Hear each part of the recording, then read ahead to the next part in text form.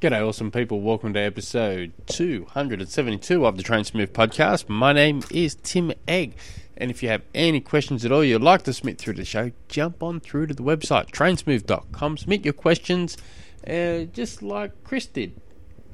Chris's question is nice and simple. Should I carry an emergency bike tube kit while I am racing?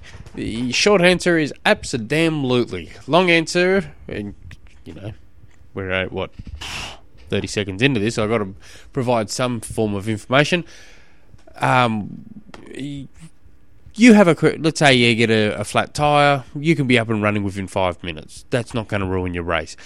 Being on the side of the road waiting, and a lot of small triathlons have, once you've got a flat tyre, unless you're going to walk back to transition 2, your race is done. Some bigger races, they've got some spare stuff that you can use.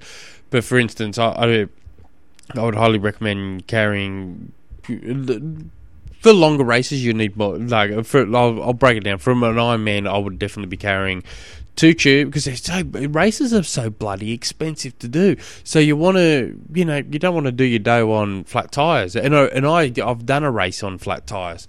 I was Ironman Western Australia, I want to say 2013.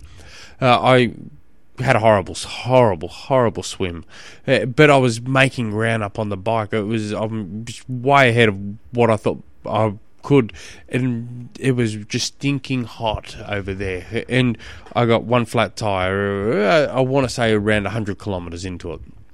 So I replaced that, and these were brand new zips I had, and my dad actually brought them for me. Brand new zips. He got the really good quality tyres on them, but these tyres were hard wall edge tyres, and I couldn't get my little tyre lever underneath to flick it out. They were just really ridiculously hard, and I was on the side of the road for 10 flaming minutes. This is the longest flat tyre I've ever had.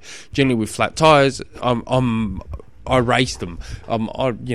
Pluck them out. I'm back on the road within 5 minutes, generally. But this one, 10 minutes is clicking by, and I still can't get this bloody tyre off. Anyway, I got it off. I check it, replace it. Off I go. For, I would say another 20 k's down the road, I get another flat tyre. This time my front wheel's gone. I thought, crikey. So these tyres are just impossible to get off. They're just... Yeah, I know he spent a fortune on them, because the wheels himself, he spent thousands of dollars on them. I want to say he spent $3,500-4,000 on these wheel set, and so he didn't skimp on the tyres himself. So I finally got that tyre off. I was again on the side of the road 10 minutes, and I want to say another 20 k's, and then the rear tyre goes again, and I'm all out of spares. I had 2 spare tubes on me. I had 2 spare tubes on me, 2 CO2 cylinders on me, and that was all. And my race was done and dusted.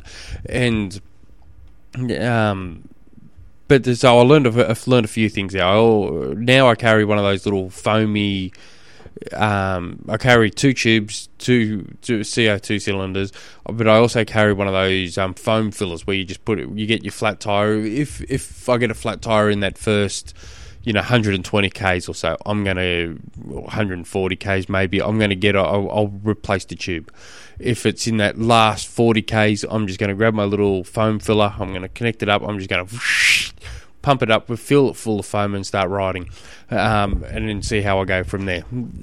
So in theory, I'm right for 3 flat tyres, but I also have soft wall tyres too, where I get good quality tyres for race day.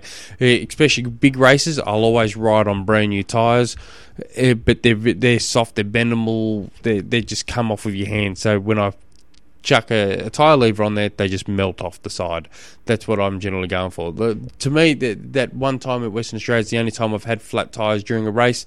It was atrocious. But I will say, Lionel Sanders got a flat tyre once, and I want to say he ended up winning it was like a 70.3. Excuse me. And he either won the race or he came second on the race.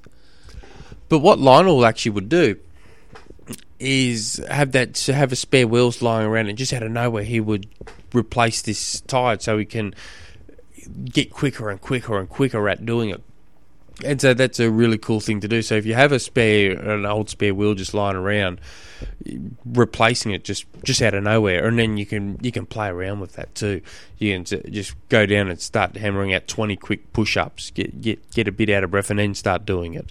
And then while you're replacing it, just, if you got kids, you get them to start yelling and screaming and blowing whistles at you, just to add a little bit of extra pressure onto you. So if it happens race day, guess who's changing their tyre at a very easy rate? So there's a few little tips there. And look at this, 5.5 minutes. I carried on for 5 minutes. It's longer than I really needed to. So I hope you didn't get bored too much. If you guys have any questions you'd like to submit through to the show, all you got to do is jump on to trainsmooth.com. Till tomorrow, thank you very much for tuning in, you awesome, awesome, awesome people. Hooroo.